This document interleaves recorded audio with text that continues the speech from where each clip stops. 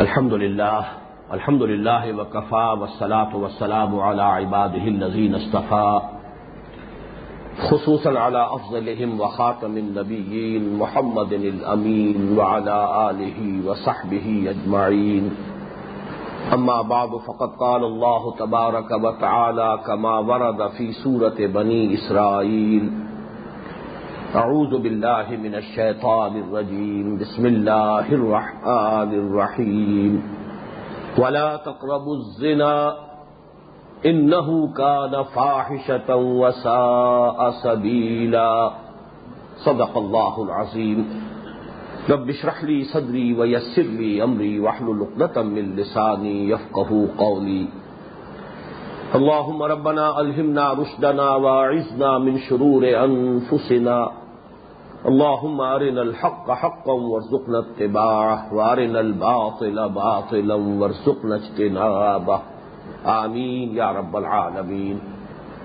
آپ کو معلوم ہے کہ ابھی مطالعہ قرآن حکیم کے منتخب نصاب کے 13ویں درس کا سلسلہ جاری ہے، جو حصص کی تقسیم کے اعتبار سے اس کے حصہ سوم کا چوتھا درس ہے۔ یہ درس جو سورۃ بنی اسرائیل کے 2 رکوعوں پر مشتمل ہے، تیسرا اور چوتھا رکوع، جس میں کل آیات 18 ہیں، ان کا اصل عنوان اور موضوع ہے اسلام کا معاشرتی نظام۔ لیکن اس وقت کئی نشستوں سے، ویسے تو کل نشستیں 6 اس سے قبل ہو چکی ہیں اور آج یہ 7ویں نشست ہے، لیکن غالباً 4 نشستوں سے زنا کے موضوع پر گفتگو چل رہی ہے، اور ابھی آج کی 2 نشستوں تک شاید یہ سلسلہ جاری رہے۔ زنا کے سلسلے میں سب سے پہلی بات جو اس سے پہلے آ چکی ہے، لیکن آج میں چاہتا ہوں کہ پھر اس کا اعادہ کر دوں، وہ یہ ہے کہ اگرچہ زنا جو جنسی تعلق ہے کسی مرد اور عورت کا جن کے مابین رشتہ نکاح نہیں ہے، یا وہ عورت مل کے یمین نہیں ہے اس مرد کی، تو جنسی مباشرت جو ہے اس عمل کا نام زنا ہے۔ لیکن اس کے سد باب کے سلسلے میں سب سے پہلا کام جو کیا نبی اکرم صلی اللہ علیہ وسلم نے، وہ یہ ہے کہ وہ اعمال یا افعال یا بے احتیاطیاں جو زنا کا سبب بن جاتی ہیں، ان پر بھی اس لفظ زنا کا اطلاق فرمایا، تاکہ طبیعت میں ان چیزوں سے انقباض اور نفرت پیدا ہو جائے، تنفر پیدا ہو جائے، دور دور تک انسان احتیاط سے کام لے۔ چنانچہ یہ حدیث بخاری شریف میں بھی 1 سے زائد مقامات پر ہے، ذرا سے لفظی فرق کے ساتھ، مسلم شریف میں بھی 2 مقامات پر ہے۔ تو جو اس کی روایت میں آپ کو سنا رہا ہوں، پہلے بھی سنا چکا ہوں، آج پھر میں چاہتا ہوں کہ اعادہ کر دوں، وہ حضرت ابو ہریرہ سے ہے رضی اللہ تعالی عنہ، مرفوعاً ہے، حضور صلی اللہ علیہ وسلم کا ارشاد گرامی ہے جو حضرت ابو ہریرہ نقل فرما رہے ہیں۔ حضور ارشاد فرماتے کتب علی ابن آدم نصیبہ من الزنا، ابن آدم، ہر ابن آدم، آدم کی نسل میں سے ہر شخص کے حصے میں کچھ نہ کچھ زنا کا حصہ آتا ہے، لا محالہ آتا ہے، مدرکن ذالک لا محالۃ، ترجمہ میں پہلے ہی کر چکا ہوں کہ یہ حصہ جو ہے یہ اس کو پہنچ کر رہتا ہے لا محالہ۔ یہ بالکل ایسی ہی بات ہے جیسے سود کے بارے میں حضور نے فرمایا کہ ایک زمانہ آئے گا کہ سود کا بخار اور دخان اس طرح عام ہو جائے گا کہ کسی شخص کے لیے بھی اس سے بچنا ممکن نہیں رہے گا۔ اب اس کی جو شرح فرمائی فالعینان زناہما النظر، دونوں آنکھوں کا زنا ہے بد نظری، نامحرم عورت کو دیکھ کر اس سے لذت حاصل کرنا، یہ گویا کہ آنکھوں کا زنا ہے۔ والاذنان زناہما الاستماع، اور دونوں کانوں کا زنا ہے نامحرم عورتوں یا خواتین کی آواز کو سن کر اس سے تلذذ حاصل کرنا۔ واللسان زناہ الکلام، زبان کا زنا یہ ہے کہ نامحرم عورت سے انسان گفتگو کرے اور اس گفتگو میں لذت لے۔ والید زنا البطش، اور ہاتھ کا زنا یہ ہے کہ نامحرم عورت کو مس کرے، اسے چھوئے۔ والرجل زناها الخطا، اور پیروں کا زنا یہ ہے کہ انسان زنا کے ارادے سے یا ان تمام افعال کے لیے چلے۔ والقلب یہوی ویتمنی، اور دل کا زنا یہ ہے کہ اس میں نقشے جو ہیں وہ پیدا ہوتے رہیں اور ارادے بنتے رہیں، تمنائیں جو ہیں اس کی وہ پروان چڑھتی رہے۔ وَيُصَدِّقُ ذَلِكَ الْفَرْجُ وَيُكَذِّبُهُ، اور جہاں تک شرمگاہ کا معاملہ ہے یعنی وہ جو اختلاط باہمی ہے وہ تو پھر اس کی تکمیل کرتی ہے یا یہ کہ اس کے تکمیل کرنے سے رہ جاتی ہے۔ تو معلوم یہ ہوا کہ یہ تمام دواعی جو ہیں داعیات کہ جو اس فعل شنی کی طرف انسان کو لے جانے والے ہیں، نبی اکرم صلی اللہ علیہ وسلم نے ان پر بھی زنا کے لفظ کا اطلاق کیا تاکہ ان سے انسان کے اندر، ہر مسلمان کے اندر ایک کبھی نفرت پیدا ہو جائے، ان تمام چیزوں سے وہ محتاط ہو جائے۔ اب اس پر ذرا ایک نظر اور ڈال لیجیے۔ اب تک ہم نے اس زنا کے سد باب کے سلسلے میں پہلا مرحلہ جو اس کا آیا معاشرتی اصلاح کا سن 5 ہجری میں، وہ سورہ احزاب کے اندر مذکور ہے۔ سورہ احزاب سن 5 ہجری میں نازل ہوئی، اس میں کسی شک و شبے کی گنجائش نہیں۔ اس میں 14 آیات ہیں، 28 تا 34 7 آیات، اور پھر 53 تا 59 پھر 7 آیات، نہایت اہم ہے اسلام کے معاشرتی نظام پر۔ اس کے ضمن میں صرف جو 2 بنیادی باتیں اس وقت ان کا اعادہ کر رہا ہوں۔ پہلا اصل اصول یہ بیان کیا گیا کہ عورتوں کا اصل مقام ان کا گھر ہے۔ وَقَرْنَ فِي بُيُوتِكُنَّ وَلَا تَبَرَّجْنَ تَبَرُّجَ الْجَاهِلِيَّةِ، باہر نکلنا کسی شدید ضرورت سے ہو تو بات دوسری ہے، اصل مقام، اصل جگہ گھر ہے۔ اس ضمن میں بہت سی حدیثیں میں سنا چکا ہوں، لیکن یہ کہ ایک حدیث کو پھر آج دوبارہ سنا رہا ہوں۔ یہ جامع ترمذی میں بھی ہے، حضرت عبداللہ ابن مسعود سے رضی اللہ تعالی عنہ، اور مسند بزار میں بھی ہے۔ ان المرأۃ عورۃ، اب ہماری زبان میں عورت کے لیے، خواتین کے لیے عورتوں کا لفظ استعمال ہوتا ہے۔ عربی زبان میں عورت کے معنی ہی یہ ہے وہ شے جس کو چھپایا جائے۔ ان المرأۃ، عورت، عورتن اصل میں عورت ہے، یعنی اس کا کام ہی یہ ہے کہ وہ چھپ کر رہے، وہ شے ہی ایسی ہے کہ اسے چھپا کر رکھا جائے۔ فَإِذَا خَرَجَتْ اسْتَشْرَفَهَا الشَّيْطَانُ، جب وہ نکلتی ہے اپنے گھر سے تو شیطان اس کو تاکتا ہے۔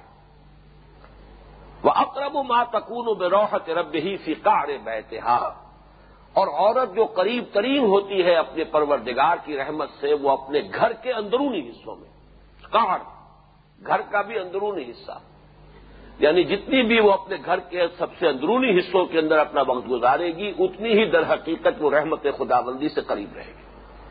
اب یہ اصول ہے در حقیقت، ان سے ہمارے معاشرتی ویلیوز کا اور اقدار کا تعین ہوتا ہے۔ متعدد حدیثیں سنا چکا ہوں کہ نماز کا معاملہ جو کہ عماد الدین ہے، دین کا ستون ہے، مسلمان مردوں کے لیے بلا عذر مسجد میں حاضری نہ ہو تو گویا کہ نماز ہوتی ہی نہیں، یعنی نماز کی فضیلت میں سے کوئی حصہ نہیں ہے، فرض ادا ہو جاتا وہ بات دوسری ہے۔ لیکن عورتوں کو اس سے مستثنی ہی نہیں کیا گیا، بلکہ اتنی تاکید ہے کہ اس کی نماز گھر میں افضل ہے مسجد کے مقابلے میں، جامع مسجد سے اپنے محلے کی مسجد میں افضل ہے، اپنے محلے کی مسجد سے اپنے گھر میں افضل ہے، اپنے گھر کے صحن سے دالان میں افضل ہے، دالان سے کمرے میں افضل ہے، کمرے سے اگر کوئی بغلی کوٹھڑی ہے تو اس میں افضل ہے۔ اس درجے تاکید محمد الرسول اللہ صلی اللہ علیہ وسلم جس بات کی فرما رہے ہوں، پھر اس کے بارے میں سہل انگاری ہو جائے ہمارے اندر، اور ہمیں ان چیزوں کے بارے میں جو ہے ان کی اہمیت کا اگر اندازہ نہ رہے تو در حقیقت یہ تو پھر بعد ہے دین سے۔ جمعہ جو ہے، جو اب آپ کو معلوم ہے کہ کتنی اس کی اہمیت ہے کہ مرد جو ہے وہ اگر 3 جمعوں میں متواتر حاضر نہ ہو بغیر عذر تو اللہ تعالیٰ ان کے دلوں پر مہر کر دیتا۔ بدترین سزا جو کفر کی ملتی ہے اس دنیا میں وہ ملتی ہے، لیکن عورتیں مستثنیٰ ہیں۔ اس طرح جہاد جو دین کی چوٹی ہے، وَضَرْبَةُ السَّنَامِ مِنْهُ، جہاد فی سبیل اللہ، عورتوں کو اس سے مستثنیٰ کیا گیا۔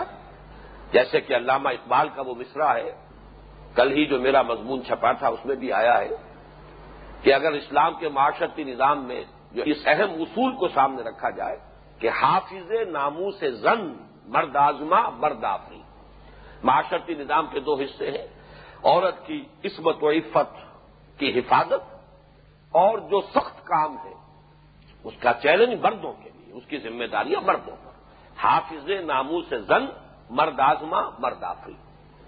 چنانچہ جہاد اور قتال کی ذمہ داری اصلاً مردوں پر ہے۔ اس کے ضمن میں بھی بعض حدیثیں سنا چکا ہوں، لیکن ایک اور حدیث کا اضافہ کر رہا ہوں۔ یہ غزوہ خیبر کے وقت ہوا ہے معاملہ۔ اور پردے کے احکام جو آج ہم پڑھیں گے وہ سورہ نور میں آئے ہیں تفصیل سے اور تکمیلی شکل میں. سورہ نور سن 6 میں نازل ہوئی، سن 6 ہی میں صلح حدیبیہ ہو گئی. صلح حدیبیہ کے بعد غزوہ خیبر ہوا. تو یہ حضرت حشرج ابن زیاد ہیں، یہ فرما رہے ہیں کہ ان کی دادی اماں نے انہیں یہ واقعہ سنایا. وہ گویا کہ صحابیاں ہیں، عن جدتے ہی اپنی دادی سے روایت کر رہے ہیں کہ غزوہ خیبر کے وقت جب حضور روانہ ہوئے تو میں بھی 6 عورتوں کے ایک ہم نے بنایا، ایک آپ اسے جو بھی کہیں ٹولی بنائی، ایک جتھا بنایا، ہم بھی اس کے ساتھ جو ہے نکلے. حضور کو معلوم ہوا تو آپ نے ہمیں طلب فرمایا اور میں نے دیکھا کہ آپ کا چہرہ بہت غضبناک ہے. اور آپ نے ہم سے پوچھا تم کن کے حکم سے نکلی ہو اور کن کی اجازت سے نکلی ہو، بہت ہی غصے کے ساتھ. تو وہ فرماتی ہے کہ ہم نے بڑی لجاجت سے عرض کیا حضور ہم اون کاٹیں گی، ہم مرہم پٹی کریں گی، ہم ستو گھول کر مجاہدین کو پلائیں گی، ہم تیر انہیں سے بلوا دیں گی جب تیر اندازی کر رہے ہوں گے، یہ سارے کام ہم کریں گی، ہم بھی اس جہاد فی سبیل اللہ میں حصہ لینا چاہتی ہوں. حضور نے فرمایا اٹھو اور فوراً واپس چلی جاؤ. ان کو واپس بھیج دیا. لیکن اس کے بعد جب آپ واپس آئے ہیں تو جو مال غنیمت تھا اس میں سے کچھ انہیں بھی دیا، حصہ دیا. تو یہ پوتے صاحب جو ہے حشرج ابن زیاد یہ پوچھتے دادی اماں کیا ملا تھا؟ تو انہوں نے بتایا کچھ کھجوریں تھیں جو حضور نے ہمیں بھی دی تھی. یعنی غنیمت میں سے کوئی باقاعدہ حصہ نہیں، لیکن یہ کچھ نہ کچھ دیا کہ ان کی نیت تھی، ان کا ارادہ تھا کہ اللہ کی راہ میں جہاد کے لیے نکل کھڑی ہوئی تھی. روک تو میں نے دیا، لیکن یہ کہ ان کی دلجوئی جو ہے اس انداز میں آپ نے فرمائی. اس سے اندازہ ہوتا ہے در حقیقت کہ عورت کا اصل مقام اس کا گھر ہے. بلا شدید ضرورت کے اس سے گھر سے نکلنا صحیح نہیں ہے. گھر میں رہتے ہوئے ایک غیر محرموں سے واسطہ پیش آ سکتا ہے. ایک واسطہ تو یہ پیش آ سکتا ہے کہ کوئی آ کر کوئی بات کر رہا ہے، کوئی پیغام دے رہا ہے. تو فرمایا فلا تخضعن بالقول، یہ احتیاط رکھو کہ آواز میں لوچ پیدا نہ ہو. مبادا کسی شخص کے دل میں اگر روگ ہے، کیا پتہ کون ہے، کوئی خبیث النفس ہو انسان، تو تمہاری آواز کے لوچ کی وجہ سے اس کے دل میں کوئی غلط امید اور غلط خیال پیدا ہو جائے کہ شاید ان کا کوئی رجحان میری طرف ہے معاذ اللہ، تو اس سے بھی روک دیا. اس درجے احتیاط. اب یہ قرآن کے الفاظ ہیں، فلا تخضعن بالقول، یہ ابھی حدیث کے الفاظ نہیں، قرآن مجید کے الفاظ ہیں. اس سے آگے چل کر سورہ احزاب ہی میں پھر چہرے کے پردے کا معاملہ تفصیل کے ساتھ آ گیا، اس لیے کہ اسی میں دونوں الفاظ موجود ہیں، حجاب بھی اور جلباب بھی. گھر سے باہر عورت نکلے گی تو بڑی چادر سے اپنے آپ کو لپیٹ کر اور اس کا ایک پلو اپنے چہرے کے آگے لٹکا کر نکلے گی. یہ قرآن مجید کا حکم ہے. اے نبی کہہ دیجئے اپنی بیویوں سے، اپنی بیٹیوں سے اور اہل ایمان کی تمام خواتین سے یدنین علیہن من جلابیبہن، کہ وہ اگر باہر نکلیں تو اپنی چادروں میں اپنے آپ کو پوری طرح لپیٹیں اور اس کا ایک حصہ اپنے چہروں کے آگے بھی لٹکائیں. اور اس کے ساتھ ہی اسی مقام پر حجاب کا لفظ بھی آ گیا، فَصَلُوهُنَّ مِن وَرَاءِ حجاب، کہ گھر میں رہتے ہوئے جیسا کہ میں نے عرض کیا پہلے تو گفتگو کی بات ہوتی ہے، تو فَلَا تَخْضَعْنَ بِالْقَوْلِ، اس میں کہیں نرمی کا انداز پیدا نہ ہو جائے، لوچ نہ پیدا ہو جائے. نسوانی حسن کا ایک حصہ اس کی آواز میں بھی ہے، اللہ نے رکھا ہے. عورت کے اندر مختلف اعتبارات سے جو بھی مردوں کے لیے اٹریکشن کی چیزیں رکھی ہیں، کشش کی چیزیں رکھی ہیں، ان میں اس کی آواز بھی ہے. دوسرا مرحلہ یہ ہو سکتا ہے کوئی چیز دینی ہے، لینی ہے، تو فرمایا پردے کے پیچھے سے. معلوم ہوا کہ حجاب کا لفظ بھی، پردے کا لفظ بھی اسی سورہ مبارکہ میں آ گیا، جس سے کہ چہرے کا پردہ ثابت ہوتا ہے قطعی طور پر. اس کے ضمن میں بھی متعدد احادیث میں آپ کو سنا چکا ہوں، صرف 2 کا پھر دوبارہ جو ہے اعادہ کر رہا ہوں. ایک حدیث جو اہم ترین ہے اور جو گویا کہ نص قطعی ہے اس موضوع پر، چہرے کے پردے پر، وہ جو واقعہ عفق کے معاملے میں حضرت عائشہ صدیقہ رضی اللہ تعالی عنہا کے الفاظ آتے ہیں کہ جب میں لشکر سے پیچھے رہ گئی تھی اور میں اسی جگہ بیٹھ گئی اور مجھے اونگ آ گئی، میں سو گئی. صفوان ابن معطل کے جن کی ذمہ داری یہ تھی کہ وہ پیچھے گری پڑی چیزوں کو دیکھتے تھے، وہ لشکر کے پیچھے پیچھے چلتے تھے، انہوں نے مجھے دیکھا تو مجھے پہچان لیا. اب یہ الفاظ نوٹ کیجئے، فَعَرَفَنِي حِينَ رَآنِي وَكَانَ قَدْ رَآنِي قَبْلَ الْحِجَابِ، انہوں نے مجھے پہچان لیا جب مجھے دیکھا، اور انہوں نے مجھے دیکھا ہوا تھا حجاب سے پہلے. یعنی حجاب کا حکم جو ہے وہ چہرے کے پردے کے لیے ہی نازل ہوا ہے. اگر وہ پہلے یہ حکم آ چکا ہوتا اور حضرت صفوان نے نہ دیکھا ہوتا تو پہچان ہی نہ سکتے حضرت عائشہ کو. پہچان اس لیے لیا، عرفنی حین رآنی، وَكَانَ قَدْ رَآنِي قَبْلَ الْحِجَابِ۔ یہ حدیث بخاری شریف میں ہے، مسلم شریف میں ہے، مسند احمد ابن حنبل میں ہے۔ اب اس سے زیادہ اونچا درجہ تو حدیث کا ہے نہیں، اور اس سے زیادہ کسی مسلمان مرد اور عورت کو ثبوت اگر درکار ہے تو میں یہ سمجھتا ہوں کہ پھر اس کے ایمان کا نقص ہے۔ اگر وہ یہ سمجھتا ہے کہ صرف قرآن پر ہی مجھے اکتفا کرنی ہے تب بھی ہمارا اور اس کا راستہ علیحدہ ہے۔ ہم تو سمجھتے ہیں کہ قرآن بھی ہے اور سنت رسول بھی ہے، فرمان نبوی بھی ہے، دین کی یہ دو بنیادیں ہیں، دو ستون ہیں۔ اور پھر یہ کہ اگر بخاری اور مسلم کی روایت بھی اسے قابل قبول نہیں تو پھر کون سی روایت ہوگی جس کو وہ قبول کرے گا؟ اس اعتبار سے اگر تو کوئی شخص چاہتا ہے، جاننا چاہتا ہے کہ دین کی منشا کیا ہے، اصل حکم کیا ہے، تو میرے نزدیک اس حدیث کے بعد مزید کی ضرورت نہیں۔ لیکن سنن ابی داؤد کی ایک اور حدیث سن لیجئے، وہ بھی میں آپ کو سنا چکا ہوں پہلے۔ حضرت ام خلاد ایک صحابیہ ہیں، ان کے صاحبزادے فوج میں گئے تھے، لشکر میں گئے تھے غزوے میں، ان کا انتقال ہو گیا، تو وہ حضور کی خدمت میں آئیں اپنے بیٹے کے بارے میں پوچھنے کے لیے۔ تو آئیں اس حال میں کہ نقاب چہرے پر ڈالا ہوا تھا، لوگ حیران ہوئے، لوگوں نے کہا بھی کہ عجیب خاتون ہے، کیونکہ عرب کا رواج تو یہ تھا کہ اس حال میں تو بین کرنا، رونا، چیخنا، چلانا، آج کل بھی دیہات میں جو کچھ ہوتا ہے، کہیں تعزیت کے لیے عورتیں جائیں تو وہ کچھ پہلے ہی سے رونا، چیخنا، چلانا شروع کر دیتی ہے تاکہ معلوم ہو گھر والوں کو جہاں فوتودگی ہوئی ہے کہ واقعی ہماری ہمدرد خواتین آ رہی ہیں۔ اور یہ خاتون اپنے سگے بیٹے کی وفات پر آئی ہیں دریافت کرنے، اور چہرے پر نقاب ہے۔ تو جب لوگوں نے کچھ کھسر پسر کی کہ یہ عجیب عورت ہے کہ اس حال میں بھی اس نے اپنے پردے کا خیال کیا ہے، تو ان کے الفاظ ہیں بڑے پیارے، ہر مسلمان عورت کو یاد رکھنے چاہیے۔ ان ارضا ابنی فلن ارضا حیائی، اگر میں نے اپنا بیٹا گم کر دیا ہے، میرا بیٹا اگر مجھ سے جاتا رہا تو اس کا مطلب یہ تو نہیں کہ میں اپنی حیا بھی کھو دوں، میں نے بیٹا کھویا ہے، حیا نہیں کھوئی۔ اور اس حدیث میں لفظ نقاب ہے، تو اگر یہ کہا جائے کہ نقاب کوئی بات کی بات ہے تو معلوم ہوا کہ وہ بھی، اور یہ سنن ابی داؤد کی روایت ہے۔ اس اعتبار سے کسی بھی شخص کے لیے کہ جو واقعتاً کتاب و سنت کی پیروی کرنا چاہتا ہے، میرے نزدیک اس معاملے میں کسی شک و شبے کی گنجائش نہیں کہ عورت کے چہرہ کا پردہ جو ہے وہ بھی لازم ہے۔ اب ہم اس سے آگے چل رہے ہیں کہ اس میں جو اصلاح کا دوسرا مرحلہ آیا وہ 1 سال بعد، اس لیے کہ سورہ نور جو ہے وہ سن 6 میں نازل ہوئی، سن 6 ہجری۔ سورہ احزاب سن 5 ہجری، سورہ نور سن 6 ہجری۔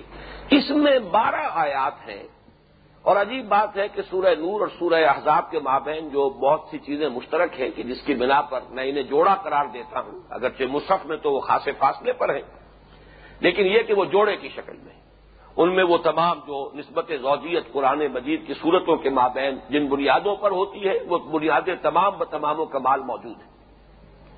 وہاں کی 14 آیات اور یہاں کی بھی یہ جو 12 آیات ہیں یہ بھی 2 حصوں میں، جیسے وہاں 7 آیات پہلے 7 آیات بعد میں، اسی طرح سورہ نور میں بھی پہلے 8 آیات ہیں، آیت نمبر 27 سے 34 تک، پھر 4 آیات ہیں وہ بڑی طویل ہیں 58 سے 61 تک۔ گویا کہ 14 آیات سورہ احزاب کی اور 12 آیات سورہ نور کی اگر انسان اپنے سامنے رکھے تو یہ پردے وغیرہ کے ضمن میں مکمل احکام جو ہیں وہ قرآن مجید کے اس کے سامنے آ جائیں گے۔ ان میں اہم ترین آیات ہیں 4، اور وہ ہیں کہ جو یہاں آپ کے سامنے بھی موجود ہیں۔ ان کا بھی اگرچہ تذکرہ تو ہو چکا ہے پچھلی مرتبہ، لیکن میں یہ چاہتا ہوں کہ آج پھر ان کو، اس وقت بہت تیزی میں ہم نے روانی میں صرف ترجمہ کیا تھا، لیکن آج میں چاہتا ہوں کہ اس پر غور کیا جائے پوری طرح۔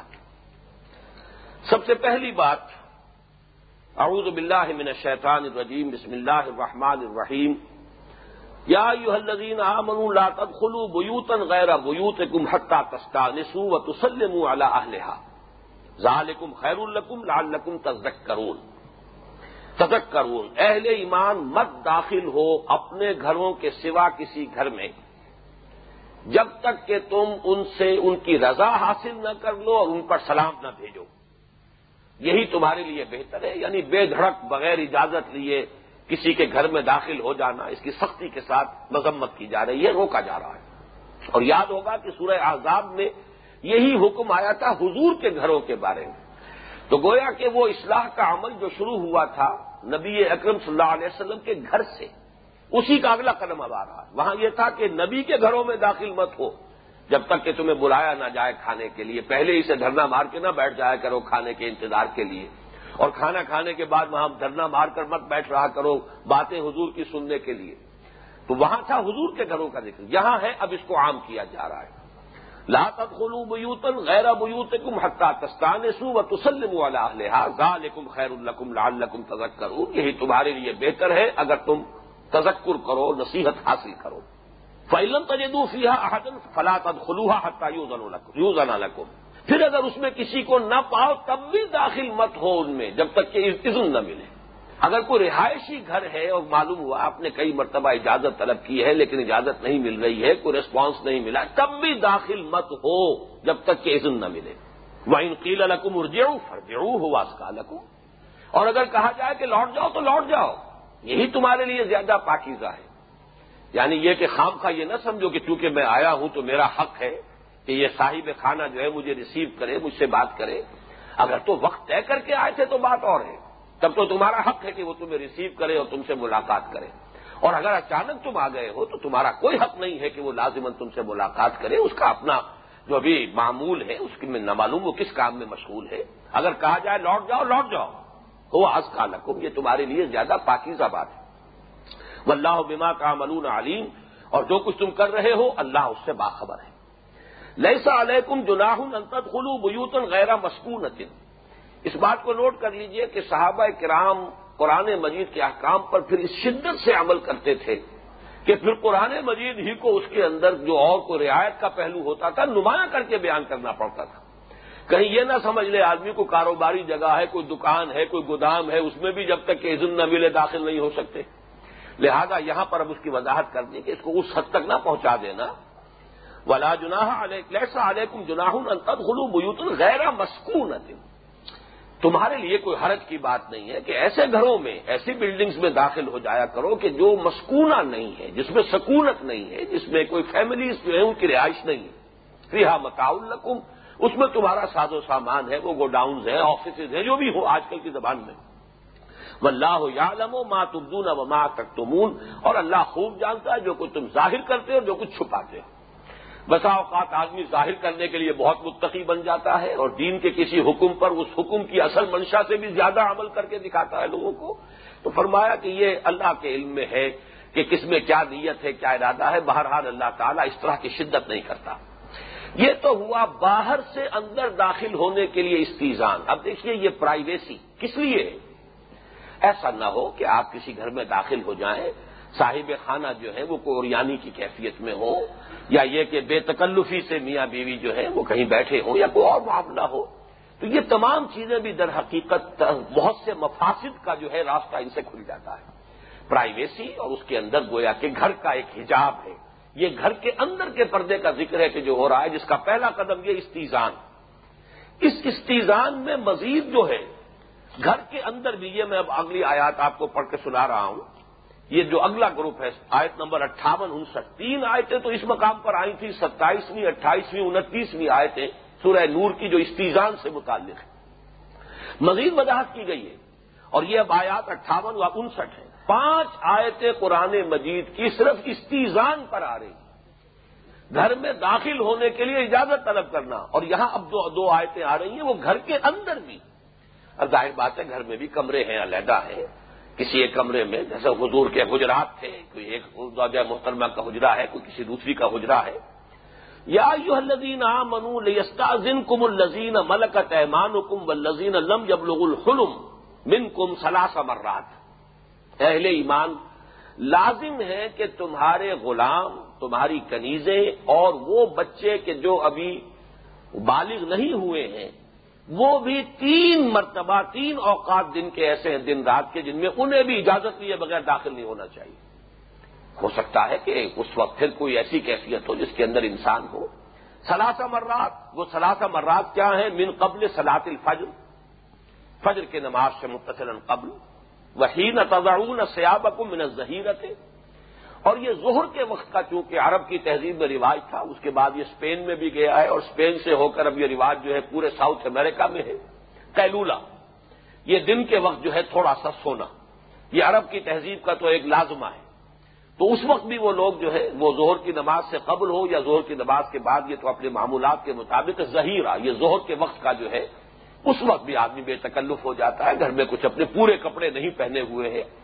خواتین کا بھی معاملہ ایسا ہو سکتا ہے، تو فرمایا جب تم اپنے بڑے باہر کے کپڑے جو ہے بڑے کپڑے اتار دیتے ہو جو بیرونی کپڑے ہیں ظہر کے وقت، وہ من بعد صلاۃ العشاء اور عشاء کی نماز کے بعد، ثلاث عورات لکم، یہاں پھر اس لفظ کو نوٹ کیجئے، عورات چھپنے کی جگہ، یہ 3 اوقات تمہارے خاص ایسے ہیں پرائیویسی کے، یہاں میں اب لفظ یعنی عورات کا ترجمہ پرائیویسی، اس لیے کہ یہی اوقات زیادہ تر ہوتے تعلق زن و شو کے، یا تو یہ کہ رات کو ظاہر اس میں عشاء کی نماز کے بعد سونے سے قبل، یا یہ کہ فجر کی نماز سے قبل آنکھ کھل گئی ہے، یا پھر ظہر کا وقت ہے، اس میں آدمی پرائیویسی چاہتا ہے، علیحدہ سوتا ہے یا جو بھی معاملہ ہے۔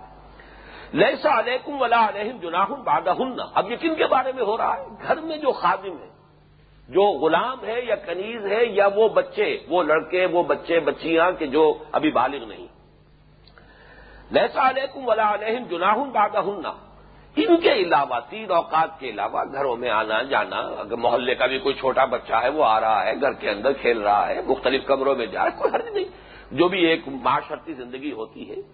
طوافون علیکم بعضکم علی بعض، تم ایک دوسرے پر آتے جاتے ہی رہتے ہو، ملنا جلنا ہے، کوئی کسی کے ساتھ بات کرنے جا رہا ہے، کوئی مشورہ ہے، کوئی اور گفتگو ہے۔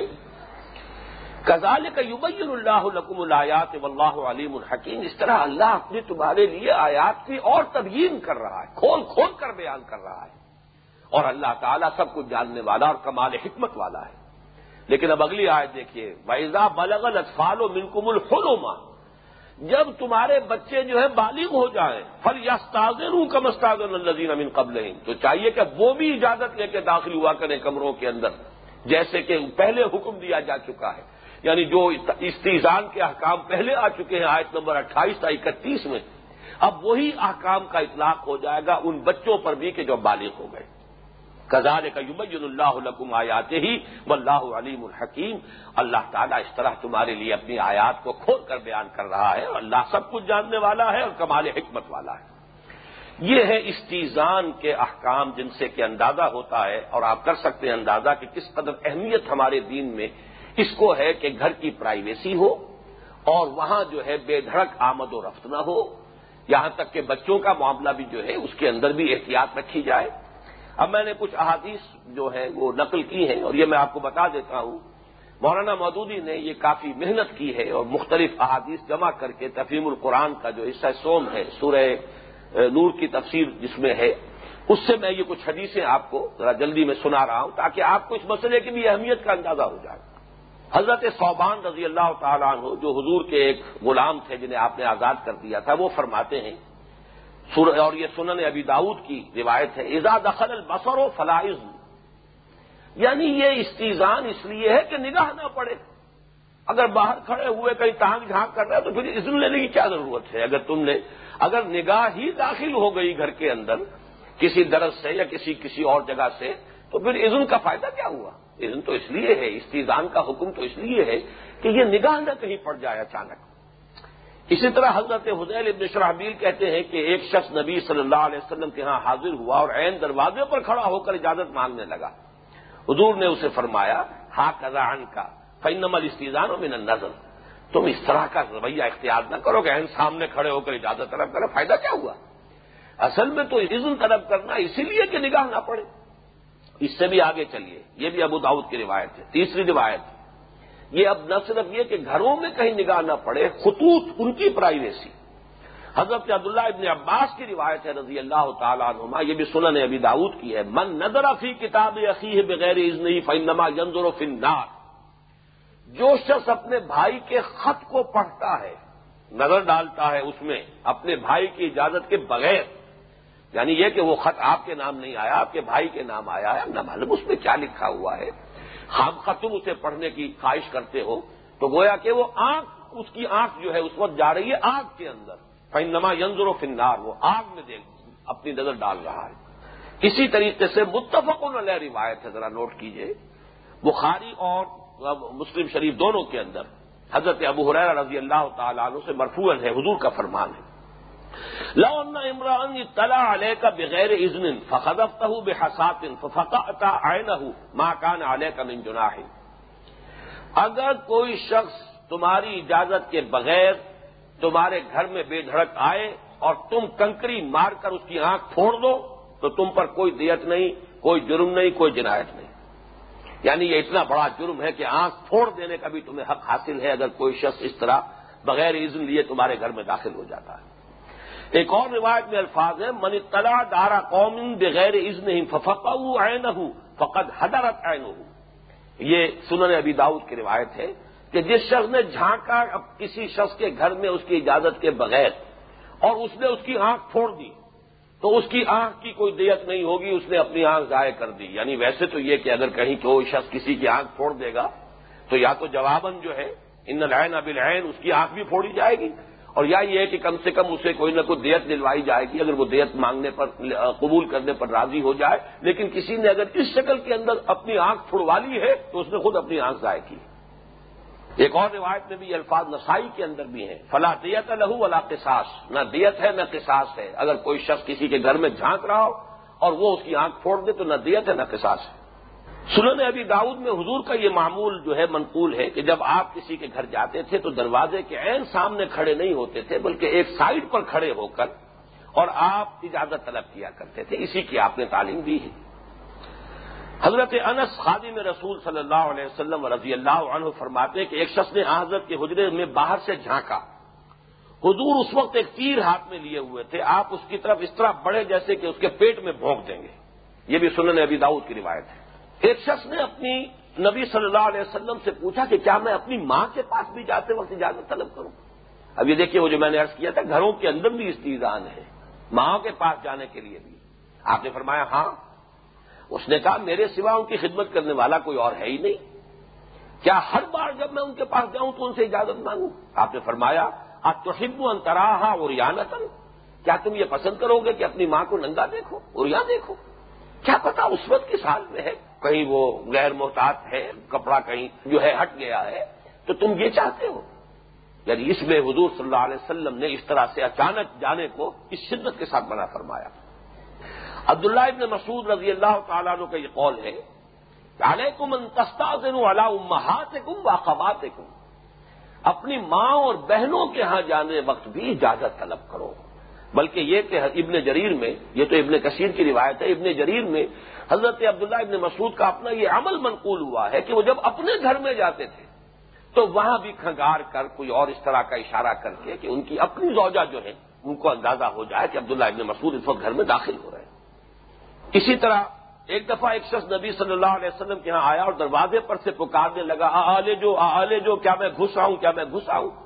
اس پر حضور نے پھر اس کو بتایا کہ یہ طریقہ نہیں ہے، کنیز کو باہر بھیجا، جاؤ اس کو سکھاؤ، اس کو اس طرح اجازت طلب کرنی چاہیے، السلام علیکم ادخلوا، آپ پر سلام ہو، کیا میں داخل ہو جاؤں، کیا مجھے داخلے کا اذن ہے، اجازت ہے؟ اسی طرح ایک شخص حضرت جابر بن عبداللہ کہتے ہیں کہ میں اپنے مرحوم والد کے قرضوں کے سلسلے میں حضرت کے ہاں گیا اور دروازہ کھٹکھٹایا، آپ نے پوچھا کون ہے؟ میں نے عرض کیا میں ہوں۔ آپ نے 2-3 مرتبہ فرمایا میں ہوں میں ہوں میں ہوں۔ یہ میں ہوں کا کیا مطلب ہے؟ بیان کرو کہ تمہارا نام کیا ہے تاکہ تمہاری پہچان ہو سکے۔ کوئی کیا سمجھے تمہارے میں ہوں کہنے سے، کوئی کیا سمجھے گا کہ تم کون ہو؟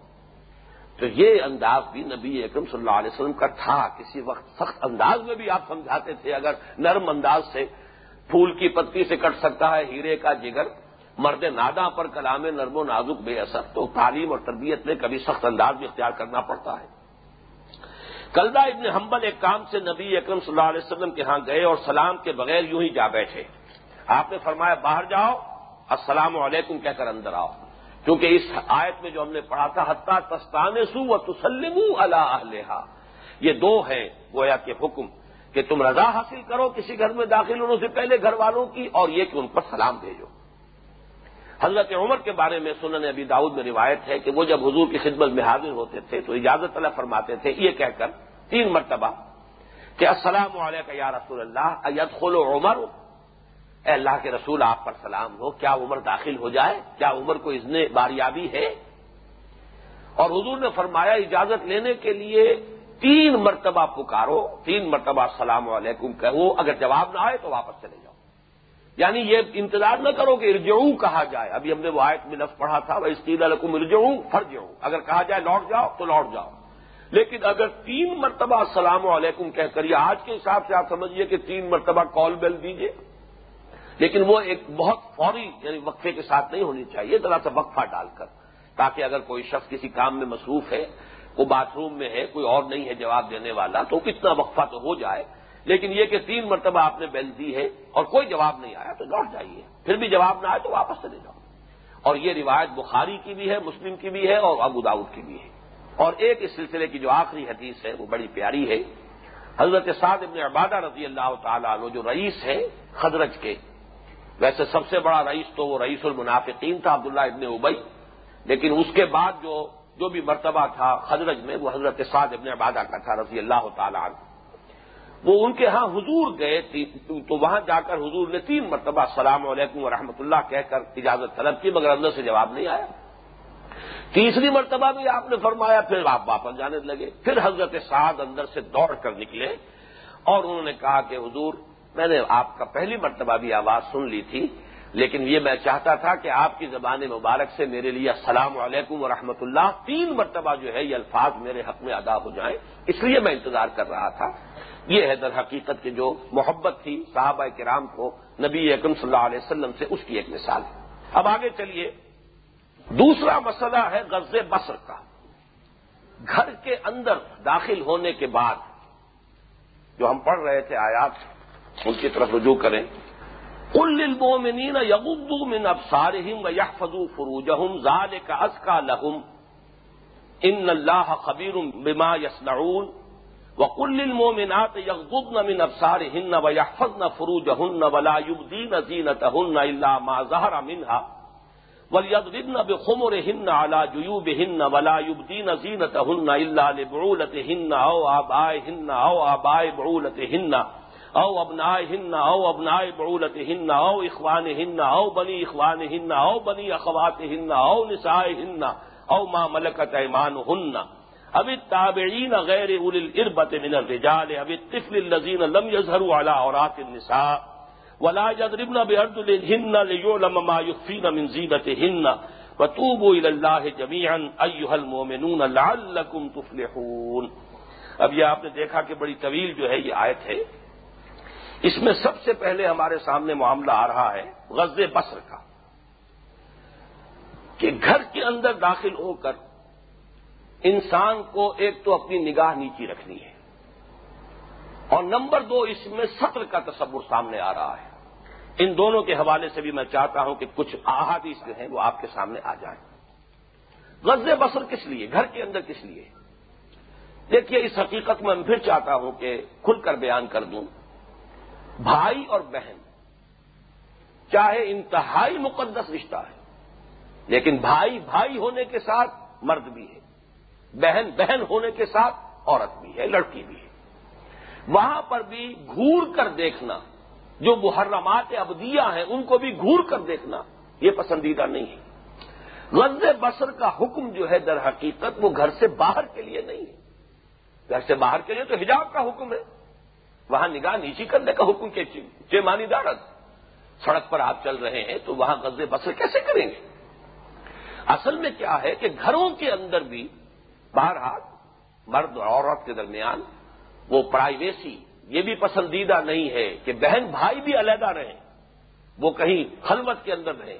حتی الامکان اس کے اندر حفاظت کی ضرورت ہے، احتیاط کی ضرورت ہے۔ اور آج کل جو کچھ ہو رہا ہے معاشرے میں، خود ہمارے معاشرے میں آج کل تو باپوں کے بارے میں جو خبریں آ رہی ہیں اخبارات میں چھپتی ہیں، اور جو بھی کچھ اس کی تفاصیل آتی ہیں سامنے، وہ ان کے ہوتے ہوئے بھی پھر اگر انسان جو ہے ان چیزوں کی حقیقت کو سمجھنے کے لیے تیار نہ ہو تو سوائے اس کے کہ اب انسان جو ہے وہ اپنی آنکھیں بند کرنے کے لیے کا فیصلہ کر چکا ہو، اور تو کوئی بات نہیں۔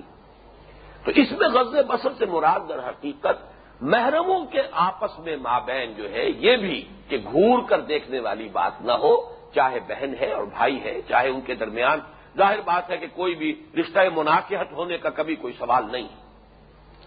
دوسرا مسئلہ سطر کا ہے۔ اس سطر کو میں چاہتا ہوں کہ اب آپ اچھی طرح سمجھ لیں کہ سطر اصل میں ہے کیا۔ سطر کے معنی بھی ڈھانپنے کے ہیں، عورت بھی وہ شے کہ جس کو چھپایا جائے۔ تو فرمایا، حدیث میں آیا ہے، یہ مسلم شریف کی روایت ہے، مسند احمد کی ہے، سنن ابی داؤد کی ہے اور جامع ترمذی کی ہے، لا ينظر الرجل الى عورت الرجل ولا تنظر المرأة الى عورت المرأة۔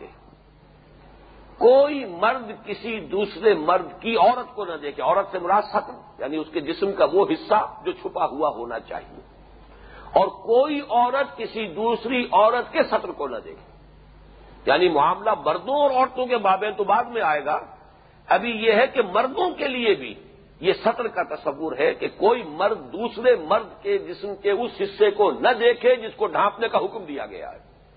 کوئی عورت دوسری عورت کے جسم کے بھی اس حصے کو نہ دیکھے جس کو ڈھانپنے کا حکم ہے. اب آپ نوٹ کیجئے کہ مرد کا کون سا جسم کا حصہ ہے کہ جس کو ڈھانپے رکھنے کا حکم ہے. یہ بیہقی میں، سنن بیہقی میں اور دار قطنی میں یہ روایت موجود ہے. عورت الرجل ما بین سرتہ الی رکبتہ، مرد کا سطر اس کی ناف سے لے کر گھٹنے تک ہے. ناف کے اوپر سے لے کر گھٹنے کے نیچے تک یہ مرد کا سطر ہے، یہ مرد کا عورت ہے. اس کے جسم کا وہ حصہ ہے جسے چھپا ہوا رہنا چاہیے، ڈھکا ہوا رہنا چاہیے. اس میں جو استثناء ہوگا صرف بیوی یا کنیز، ماملکت ایمانوں کو، اور تیسرے کوئی کسی وقت کوئی معالج ہو، جراح ہو. سوائے ان تین کے جسم کا یہ حصہ مرد کا، یعنی ناف کے اوپر سے لے کر گھٹنے کے نیچے تک یہ بالکل ڈھکا رہنا چاہیے، اس کو کھولنے کی اجازت نہیں. عورت کے سطر کا معاملہ مختلف ہے. اس میں اصل میں اس سے پہلے میں بھی الجھن میں رہا ہوں کہ بعض چیزیں بڑی ایک دوسرے سے متضاد میرے سامنے آتی تھیں، لیکن وہ معاملہ پوری طریقے سے واضح ہو گیا ہے. عورت کا ایک سطر ہے عورت کے لیے. عورت کے لیے عورت کا سطر وہی ہے جو مرد کا سطر ہے.